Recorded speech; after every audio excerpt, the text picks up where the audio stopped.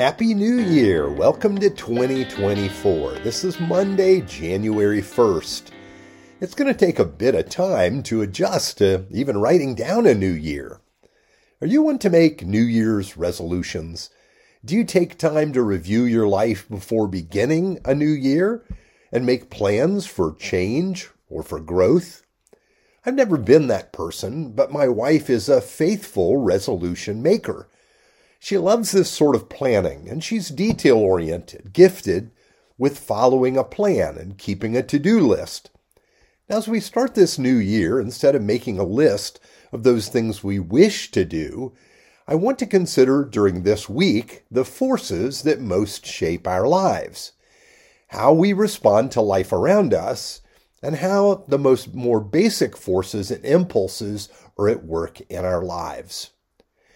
Viktor Frankl was an Austrian psychiatrist who survived the Holocaust, a survivor of life in a concentration camp. He was also an astute studier of human nature, human behavior, and that experience opened his eyes to the way we respond to difficulty and hardship, whatever may come into our lives. The great loss of life in the concentration camp was the loss of control. The guards worked to exercise complete control over the prisoners. When you would get up in the morning, when you would go to sleep, the work you would be forced to do, what you would be fed, your living conditions, your entire life was under their control. Indeed, everything seemed to be taken away from those detained in the camp. But Frankl noticed that there was one way the prisoners could not be controlled. It was something that could not ever be taken away. Here's what he said: "Everything can be taken away from a man, but one thing, the last of the human freedoms, to choose one's attitude in any given set of circumstances." What he was saying is that the guards might choose everything else, and they had that kind of power, but they couldn't choose your attitude to what was happening. That was always your choice. So imagine the power that gave to the prisoners. They could choose peace while in distress. They could choose a positive attitude on the worst days rather than living in unmitigated fear.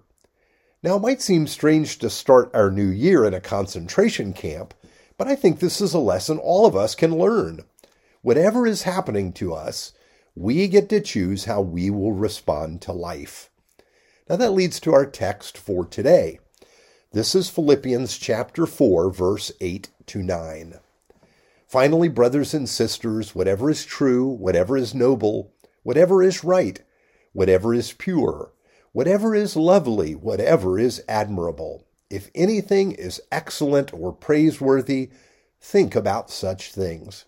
Whatever you have learned or received or heard from me or seen in me, put it into practice, and the God of peace will be with you."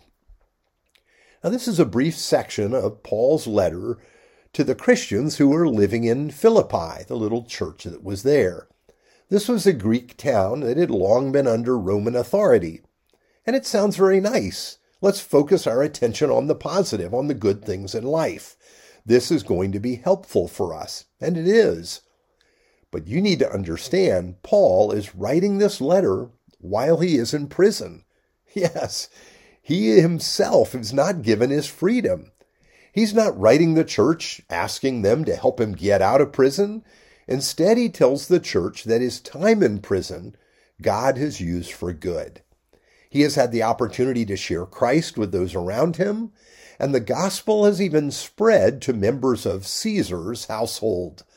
Listen to how he explains this moment. "I am not saying this because I am in need, for I have learned to be content whatever the circumstances.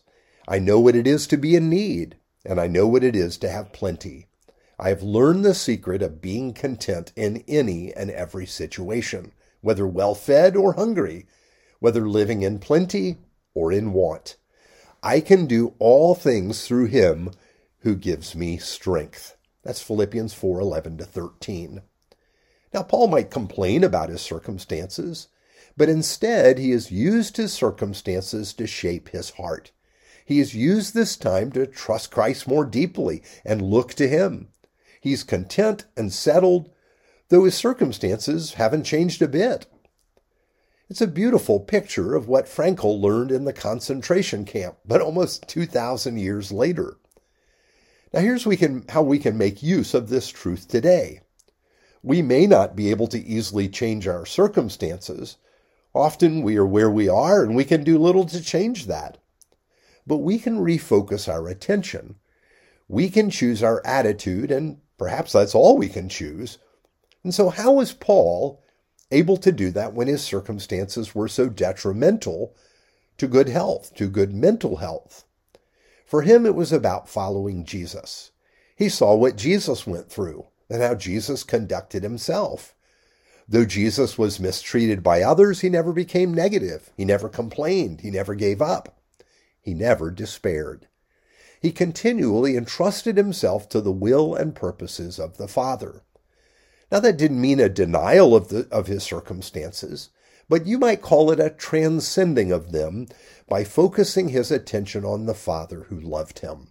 As difficult as it was at times, Jesus trusted his Father, and you could say he lived into the Father's plan for him. Paul has learned this way. This is how he can say, I can do all things through him who gives me strength. Now, this means that our job isn't to pump ourselves up and to act like everything is okay, to live on self-enthusiasm, but that we live in the strength that God provides.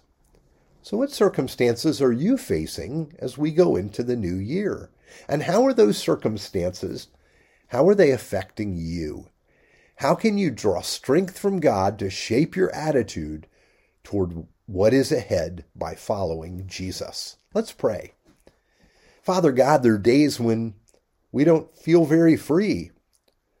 Life seems to carry us along from one thing to another, and sometimes in a direction we do not wish to go. Help us to trust in your ways and rely on you. Give us heart attitudes and enable us to walk in your joy. For we pray together in your name. Amen.